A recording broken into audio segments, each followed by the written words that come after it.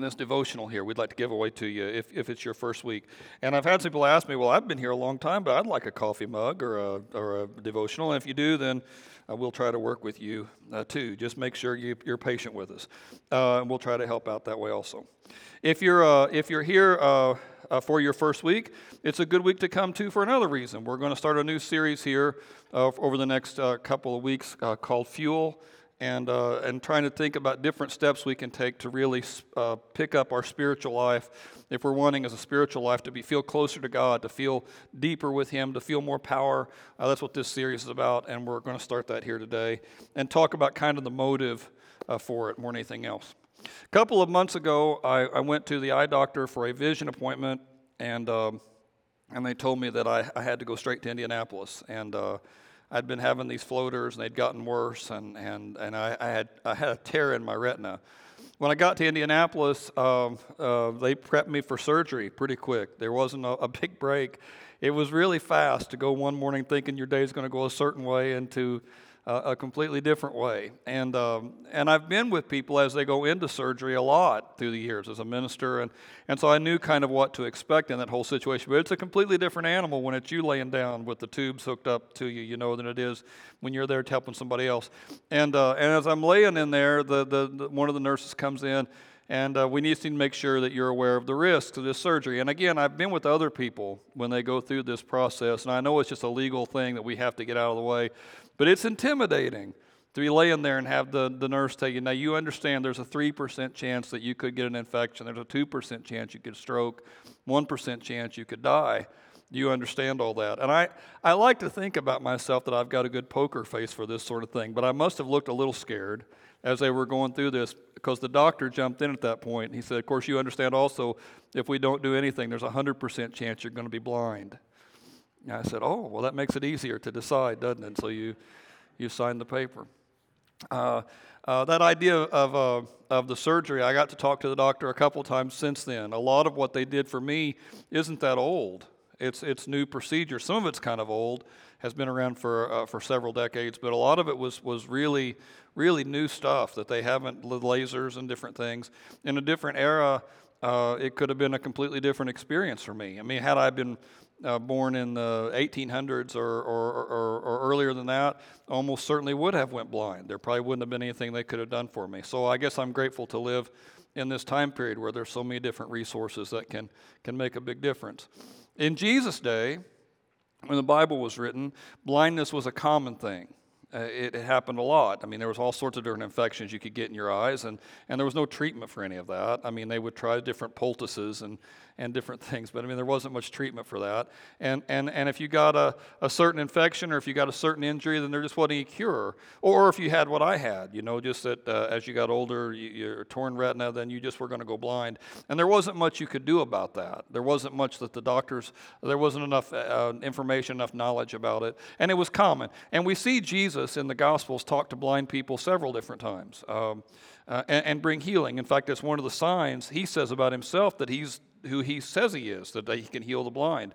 And they'll talk about it. What an amazing thing. We've seen miracles before. Sometimes the priest will say, we've never seen a guy who could heal a man born blind, but Jesus can do it. He can get into whatever it is in your head, and he touches it, and everything turns around.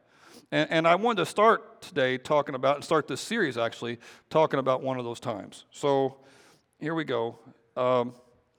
It says they came to Bethsaida. It's not showing up there, Gabe. I'm not sure if anybody knows how to fix that. If you do, great. If you don't, then I'll just turn around a lot. All right, okay. They came to Bethsaida, and some of the people brought a blind man, and they begged Jesus to touch him. He took the blind man by the hand, and he led him outside the village. It says, maybe, did you take control back? Oh, there we go. When he had spit on the man's eyes, and he put his eyes on him, Jesus said, do you see anything? And he looked up, the blind man did, and it says, I see people, but they look like trees walking around, right? They don't look like what I thought they would. Now, this was my experience, too, after eye surgery. for the first couple of weeks there, people kind of looked like trees walking around. I mean, I would see them, and I could see the person was there, but it was all blurry and white, and I couldn't make anything out.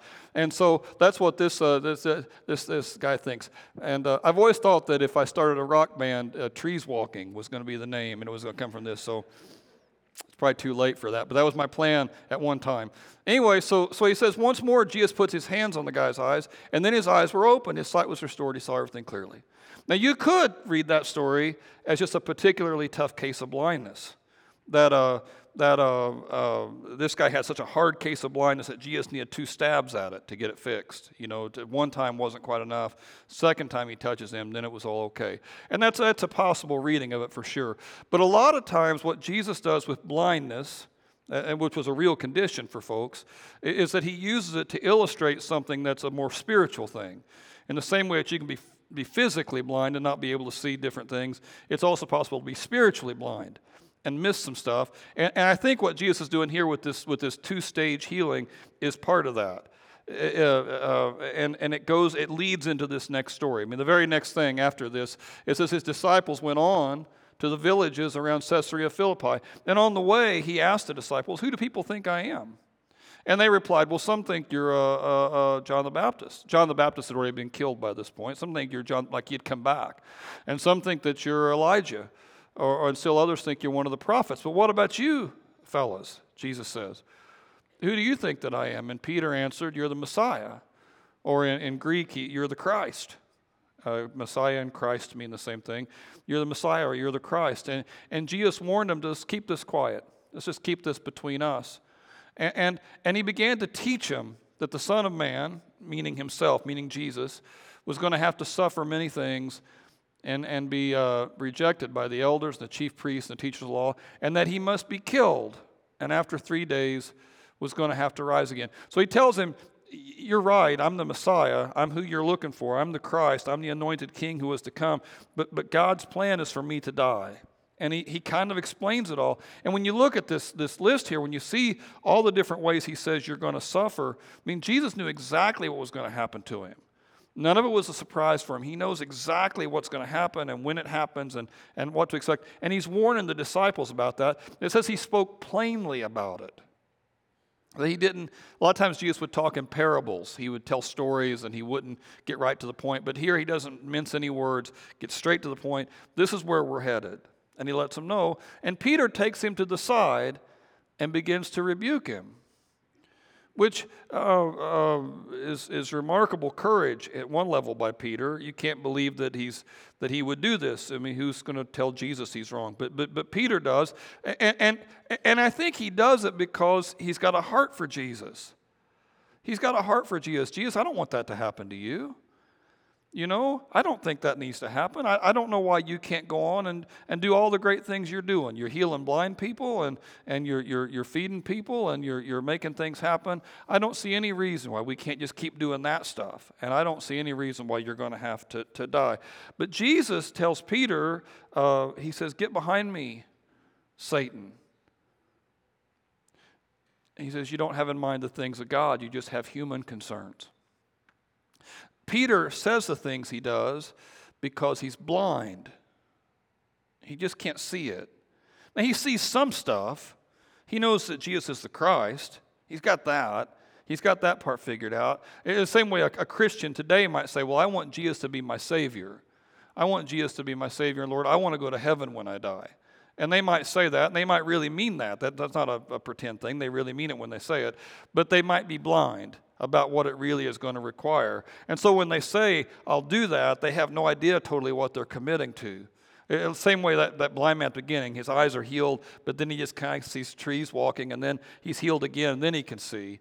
Sometimes people don't get it right off. You do a wedding, and the couple stands in front of the church, and they say, "For better, for worse, for richer or poorer, sickness and health." And it's easy to say it on stage because the other person's not sick, and they're not poor, and they're not broken. It's harder to say it when they are all those things, or when they're mean, or when they're obnoxious. It's harder to want to hang in there when the other person's not all you. And so when you're on stage in a marriage thing, it's not that you're blind exactly, though they say love is blind. It's not like you're blind, but you just don't see the whole picture, right? And sometimes people come to Jesus and they don't really see the whole picture. They mean well, they just don't totally understand what's going to be expected here. And so that's why Jesus barks at Peter there. And then he calls to the crowd. So it's not just the disciples, but there's other people following Jesus. And he gets them all there, the disciples and the crowd and everybody. And it's like he's wanting to make sure they understand the fine print. He's not wanting to sneak up on anybody. People might say, well, I want Jesus, but they don't totally understand what it's going to be. And so Jesus says, whoever wants to be my disciple must deny himself and take up his cross and follow me. He says, for those who want to save their life will lose it. And whoever loses their life for me and for the sake of the gospel will save it. If you think coming to me is going to make your life easier, Jesus says, it may not. And if you're going to come to me and you want to save your life, then you've got to give it away. You've got to let go of it. You can't control it as much. He says, what good is it for someone to gain the whole world and lose their soul?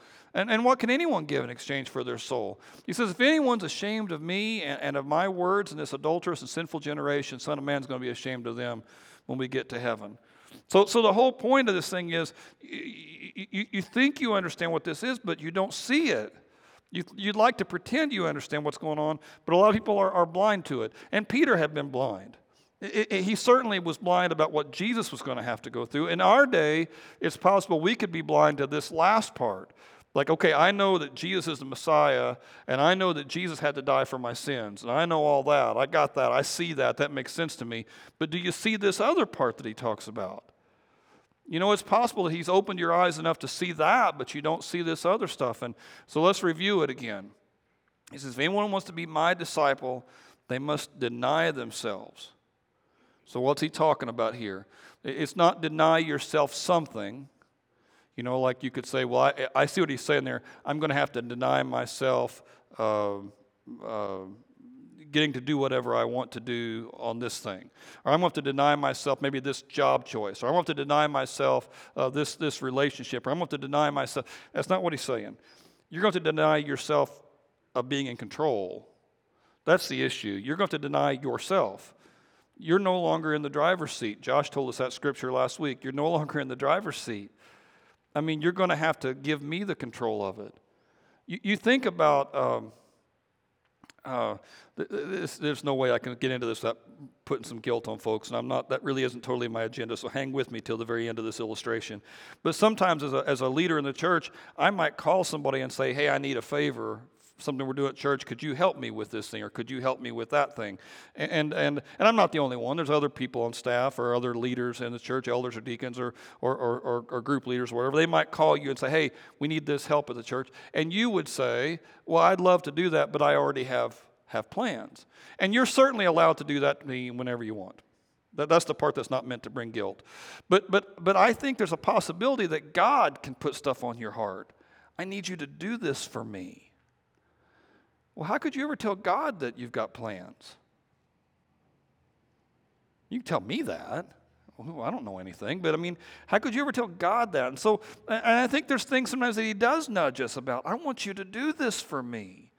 I want you to do this. And it's not about teaching Sunday school. It's about, I want you to speak to this person, or I want you to lead in this way. I want you to use your gifts. I want you to figure this out. I want you to take a step forward. And at some level, you know it. I mean, he didn't speak like in an audible voice, but you can feel it, that God wants me to do this. Well, how could you ever tell God that you're too busy if you've denied yourself? And Jesus says, this is part of it. If you want to come follow me, I have to be first place. He says you got to take up your cross. Now, in Jesus' day, this was the worst form of way of dying. It was a slow death. It was a painful death. It wasn't pleasant at all. There's really no form of execution that we do today that communicates the same way as this would have communicated to them. There's just nothing else. We don't have anything like it. The dead man would have to carry his crossbeam through town till they could hang it up on the cross. And it was like being a dead man walking, right? It was like being Some people will take a job at the White House, and one of the conditions, if you're hired to work in the White House, is you have to hand them your letter of resignation right off. And they'll put that in the file, so if they ever want you gone, they'll pull it out and say, oh, it turns out that Chuck decided to resign today. And you just admit it up front. My whole career is in your hands, whatever you want to do with it. Well, that's what this is. You take up your cross. It's all his. And he says, you got to follow me. You got to go wherever I go. You got to do whatever I do. And it may not always be pleasant. And it may not always be fun. And you may wonder sometimes if it makes sense to do what I want to do or to take my path. But this is what you're called to. And there's no real getting out of it. You won't find any verse of Scripture that says, I want you to go to church once a week. It's not in there. It's just not in there. What you will find is I don't want you to forsake the assembling of each other together. And he's talking about being together.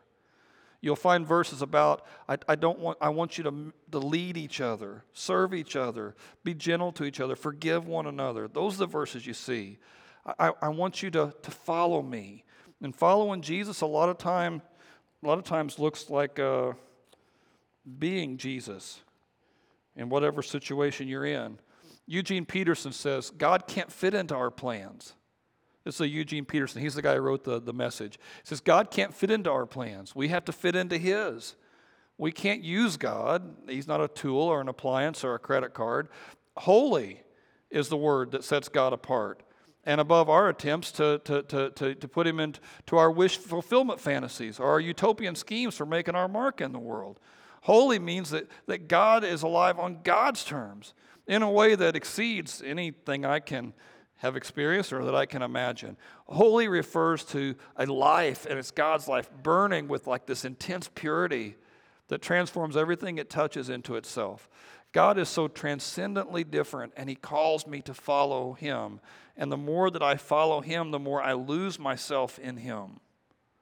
I'm still me, but the old me starts burning away. The old me starts changing. And gradually, hopefully, I can see better. Gradually, hopefully, my eyes start to change. And I start to see this world like he sees it. And I start to think about this place like he thinks about it. There's a thing psychiatrists talk about called a motivated perception. A motivated perception is this notion that I often will see what I want to see. Right? They've done experiments on it. The first one that was recorded like in a psychology journal was a Princeton-Dartmouth football game in 1951, but they could have done it on the Purdue IU game or any game where there's passionate fan bases. And they asked the different fan bases, they get like 10 IU fans and 10 Purdue fans, they have them watch the game and say, we want you to write down every time you think the referee misses a call. How do you think that goes? How do you think the IU fans see that game? How do you think the Purdue fans see that game, right? And then they're watching the same game. We just want you to write down every time you see the referee miss a call. Well, the IU fans think they were cheated. You know, that guy called all the game for Purdue. But you know what the Purdue fans think? They were cheated. That guy called all the games for IU. I mean, and they're watching the same game, but you pick out the things in that game that you want to see. It's called motivated perception. There was an internet thing a couple years ago where people popped this on the deal, and some people look at this lady in the dress and they see a woman wearing white and gold, and some people look at the dress and they see her wearing blue and black. Is it white and gold? Blue or black? Yeah. It's weird.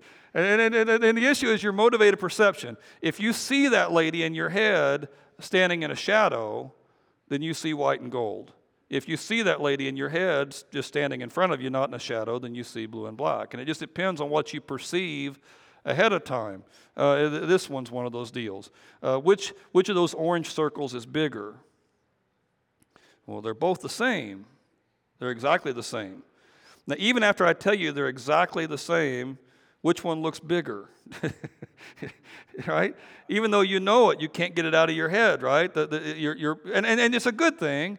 Your brain is so powerful, it eliminates things that are unnecessary for you to think about. And it just makes sense that the one thing is small compared to the other stuff, and the one thing is big compared to the other stuff. So you just naturally make the connection in your head that what you're looking at. There was a thing, it's called the Ebbinghaus illusion, where they asked people to look at pictures and pick out the first thing they see. Do you see a sea animal or a farm animal? Do you see a sea animal or a farm animal? And if they would tell people, for all the farm animals you see, you get how many dollars? You get money. Then people would see more farm animals. With one of the pictures was this: do you see a farm animal there or a sea animal? The ones who were looking for farm animals saw a horse, and the ones who were looking for sea animals usually saw a seal. And it just depends what you're looking for. Whatever you're looking for, that's what you'd see, right? Whatever it was you were wanting to see, that's what you would see. Our brains are powerful, and here's the hard part for us. Comfort normally wins for us. What's going to make me the most comfortable? What's going to make me the most happy in this moment? That's what our brains want to see. And Jesus calls us to something bigger than that. He calls us to something harder than that. And so when you look at it, you can hear what Jesus is telling you to do. You just can't see it. A couple of weeks ago, we did this marriage retreat. And I don't know, I know everybody's different. And I know I have it's like an ADHD thing. And I know I have that. And it's just always been there. It's always been something I've dealt with. But it's like I'll get something in my head, and it just turns around and around and around in my head. I can't get it out. And I'm just rethinking it and rethinking it and rethinking it, which makes me a miserable person to debate with, because I get something in my head and I can't get it out. And we're in this class, and the speaker is a guy named Paul David Tripp. He's actually the guy who wrote the devotional that we're giving out. And this Paul David Tripp, he mentions in the middle how we can be blind in our marriages. And here's the illustration. He says a husband and a wife are arguing, and she tells him, you always do whatever. So imagine whatever argument you've ever had with your wife or husband, and you can imagine what the argument. You always do this, or you're just like this other person. You always do that, or you never do that, or it's one of those kind of arguments. And as she's saying this thing to him, he's thinking, well, that's crazy. I don't do that. And not just thinking that, but he's thinking, you don't know me as well as I know me. You don't know my heart and my mind as well as I know my heart and mind. So you're wrong. When you're saying this thing, you're wrong, because I know me better than anybody else. But the problem is, as it regards sin, the corrupt things we do, the sin in our lives, we don't see ourselves that clearly. If Tom and I were workers on something, or if Chelsea and I were workers on something, we were working in the same office, and we had to bounce off of each other every day, I would pretty quickly become aware of what his sin is, or her sin. I'd start to pick little things out that bug me about the other person. Well, I don't know why they do that, or I wish they would pay attention to this thing. And even if I like them, it's not like I hate you now, it's not that. Even if we're friends, I'll still see with them the things they're doing wrong. It's quick, right? You don't mean to do it. You just do it. It's we do that with each other. But I don't see my own sin. I see what they're doing real quick, but I don't see what I'm doing. Like if you have 10 people, like kids in a classroom, or 10 people in an office, and one of those people, all the rest of them kind of talk about them because they're just a little too loud, or they're a little too obnoxious, or they're a little too nosy, or they're a little too whatever. There's something, right? And there's 10 people in the classroom, or there's 10 people in the office, and they all kind of murmur about the one. Who's the only person who doesn't know what's going on? It's the one, right? They can tell people are distancing from them. They can feel that. They just don't know why. They can't even imagine. They don't have any idea why they're distancing them. They have no idea why that's happening. They can feel it, but they don't understand it. They don't see it. And I've been that one sometimes, and you have too. And you don't see what you're doing. You can see what everybody else is doing. You don't see what you're.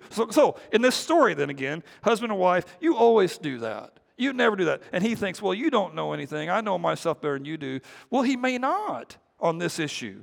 Now, if we were talking about like an objective fact, like what was Pete Rose's batting average in '78? Well, then, yeah, there's a right or wrong there. But if we're talking about your sin, you don't see it, right? You don't even know you do it. So it's really possible that when your husband or wife is saying that stuff to you, they actually know you better than you know yourself, because they can see it, and you don't. You're blind to it. You need Jesus to work on your eyes. You can't pick it out.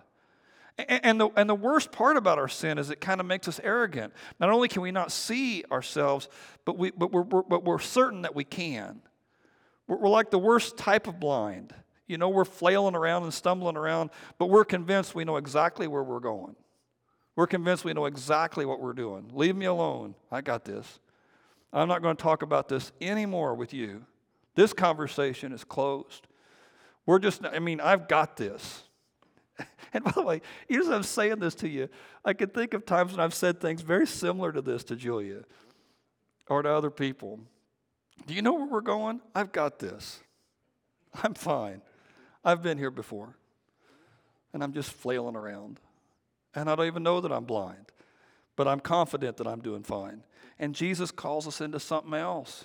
This motivated perception that we have, right? Part of getting past this is realizing our weakness. It's realizing that we can't see it all. And Jesus may have touched your eyes a little bit, you know, when you became a Christian, and it opened your eyes to the idea, but you still don't see it clearly, not like you need to. You understand who Jesus is, but you don't yet understand who you're supposed to be. You understand part of the plan, just not all the plan. Now, last week, so that's one thing that's been in my head, just like a splinter in the back of my head, this blindness thing. The other thing, this is a much smaller conversation, that's kind of been in there, is Josh said something last week, and he was preaching, did a real good job with the preaching, but he said something in the middle of it about how we need to rest. And then here's 2 or 3 things we could do to help us get through that. And I could imagine somebody coming to church who needs to rest really badly, and they hear him say it, and he says, okay, here's what you got to do. It's like, oh, great, one more thing. I'm already tired. Now one more thing I've got to do. And I think it'd be easy to do that on this, right? Like I'm saying, okay, maybe this is something you struggle with, but you don't have to struggle. Here's some things you could do to get through it. And it'd be possible to hear that and think, oh, great. Oh, great, one more thing that I've got to do. But you shouldn't think of it like that. If a person was out there drowning and I said, grab the float, they wouldn't think, oh, great, one more thing. Here I'm out here drowning, now I got to grab a float. You wouldn't do that, right?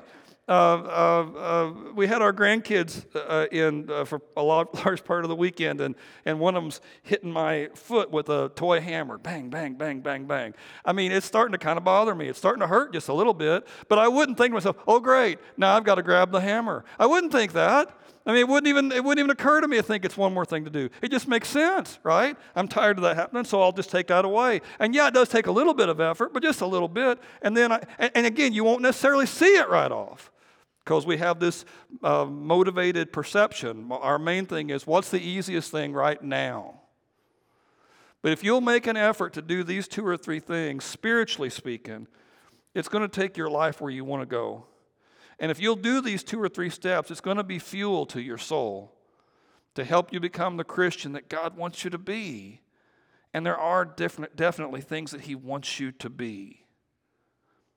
It wasn't His plan that you would just kind of float through life.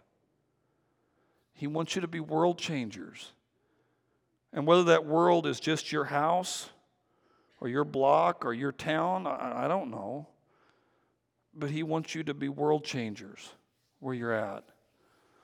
And so I want to challenge you real hard to think about doing these 3 things. If you want to see better, these 3 things. And if we're being completely transparent here, to me, these are things that Christians do. If these are things that you don't do and are not willing to do, I'm not saying that you're not a Christian.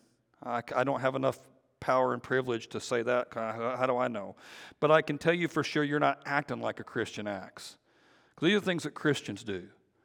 And if you really want your soul to be fueled up, this is what you have to learn how to do. Now, the first thing is you have to learn how to feed yourself. And that just means every day digging into God. That's all it means. Every day you take a little bit of time to dig into God. And normally that's done by reading and praying. It can be done with a long walk. It can be done with listening to some worship music. There's lots of ways to get it done, but it's normally done by reading and praying. Reading your Bible and just praying. And you might think, well, I'm no good at praying. Well, join the club. There's a lot of guys who aren't that good at it. And so your prayers at first may be pretty simple, but God says, if you don't come to me like a child, it's not worth coming to me at all. So just come like a child then. Come real humble, and if your prayers the first couple of weeks are, God, forgive me of my sins, help me do the right things, help me be better around here. If that's your whole prayer, then start there. And sometimes those are the prayers that really are life-changing prayers. On the reading thing, if you're not really a person who likes to read anything, a long Sports Illustrated article is a push for you. That's okay. Start with something small. If you can't think of any place to start in the book of Mark and just try to read one chapter a week, or one chapter a day. One chapter a week's pretty. You can do one chapter a week. I don't care. I do 1 week, but just a little bit every day, right? Just a little bit every day. And you may have to budget, you're probably going to have to budget some time for it. You're going to say, okay, every day at this time, I'm going to try to do this. And you may miss occasionally. I mean, that's okay. But you make an effort that you're going to do this thing. And if you will do this thing, I tell you, before too long, you'll start to feel it. You'll start to change. It won't be immediate. It's like every other kind of exercise. The first day or two, it may just hurt and stretch you, but if you'll stick with it, it'll make you better. One of the saddest things to me in my ministry, to all together, is when a person comes to me and says, we're going to a different church, we're just not getting fed here. Or if they come to me from another church and say, we were at this other church, now we're coming here, we just weren't getting fed. You don't want to leave getting fed up to somebody else. You're adults. You have to learn how to feed yourselves. Second thing, build relationships. Again, because you're spiritually blind to your own sin, and I don't know that we ever totally get over that, because you just don't see your own stuff, you need to be bouncing off of some other people. Now, this is one way to do it, all coming here together. It's the least effective way to do it, but it is one way to do it, because unless I can tell from the back of the person's head in front of me what they're going through, I probably am not going to bring something up, right? Unless I can just tell by looking at their ears. They've had a hard week. Unless I can just tell that, I'm probably not going to bring something up. The more effective ways to do it are the small groups or just getting together for lunch with somebody. And on purpose, talk about Jesus. On purpose, talk about church. On purpose, talk about what God's doing in your life. I mean, it doesn't have to be something intense, but it has to be something. I mean, you see bouncing off on one another. One of the saddest parts about this COVID thing to me is how many people just didn't have any great Christian relationships when it happened. And maybe didn't even know they didn't. Again, that goes to that blind thing, right? They may have thought that they were completely connected, to church, completely locked in there. That's also another sad thing that happens sometimes. Every so often, I'll have someone call and they'll say, we're not coming back to Mount Pleasant. Why? Well, I missed 5 weeks and no one called, no one cared. And that is sad. And that's a reflection on all of us whenever that happens, and on me most of all. So I don't want to deny that at all. That's true. And I need to get better about that, and that's true. But isn't it amazing that you could miss for 5 or 6 weeks and nobody noticed? Isn't that weird? I mean, as a Christian, isn't that strange? I mean, part of the deal here is that you should have people building into you, but you don't see it, right? You assume because you were in the pew, they saw you, and you saw them, and so we saw each other, and so we're good. And it's just blind. It's just blind. And it's not enough. It's not enough to survive the really awful stuff that happens to all of us. It's not enough. So you need to build on this thing. And if you can't think of how to get started, I can help you with that. I can. I can help you find groups to get involved in. I can try to put you with other people that are close to your interests, or I'm not like eHarmony, but I can help you with this thing. I can. I promise I can. And you should move into this thing. Not at all like eHarmony. It'd be a whole other sermon. That's going to turn in my head all week long too, and I'm sorry about that. And then the third thing, leverage your resources. God has given you certain things. He's given you a family, friends, resources, money, property, intellect, certain gifts and talents. He's given you certain things He's not given anybody else. No one has your experiences, right? And it's all a gift. It's all a gift. Every day you get up again and breathe again, it's a gift. And God's given all that to you. And you only have a very short amount of time in this world. I had a surgery a few months ago, and they came in and they tell me, you got a 3% chance of this, or 2% chance of this, got a 1% chance of dying. And it shocked me. Like I went in there thinking I had a 0% chance of dying today, and now I find out I got a 1% chance. And the difference between 0% and 1% isn't that big, but it's huge, right? But the truth is, I never had a 0% chance of not dying today. I never had that. I don't know why I thought it did. Well, I know why I thought it. I was blind. There's this weird thing about your life, and you don't ever think that this could end. Somebody as awesome as you, it's just going to go on and on and on. But it won't go on and on and on. And sooner or later, it's going to stop. And so what I should do with the limited time that I have here is leverage those things that I have to make God as famous as He can be. Leverage those things that I have to help people build more and more relationships. Leverage those things I have to not only feed myself, but to try to feed other people. I mean, not just to know Christ, but to make Him known. Not just to love one another, but to help others love one another. And not just to serve the world, but to make this world a better place. And that's what God's called us to do. And when I make a decision to do those things and to really throw myself into it, gradually, my eyes start to open. And the old me and the priorities that the old me had aren't the same priorities that I have anymore. I just don't care about some of the things I used to care about. I just don't get as mean about some of the things I used to get mean about. God's changing my heart.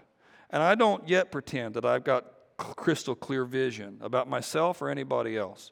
That's why I don't want to be too judgmental of anybody else. I don't know what you're going through. But I know that God has a plan for your life.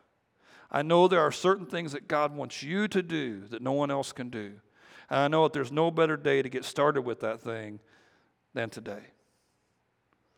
So I'm going to have the band come back up. And if any of you need to make any sort of a decision today about God, about where you stand with God, about where you move forward out of this place with God, take advantage of this moment. Take advantage of this time to come up here and to pray. And if you don't know what to pray, you can ask the guys on both sides here, help me, just pray for me, and they'll pray for you. And if you have any sort of decision you want to make, they can walk you through what you need to do next. Just people are over here, and here in a minute over here. There's Jamie coming around. I see him. And you can pray with those guys. Let me pray with you right now, then I will sing a song here to finish up. Dear Lord God, I thank you for this chance to be together. And I do pray, God, for the ones who are here. And if there's anybody here, God, who needs to feel your spirit and your presence and your grace bigger in their life, then I just pray that you give them the courage to take advantage of this time. In Jesus' name, amen. Won't you stand up?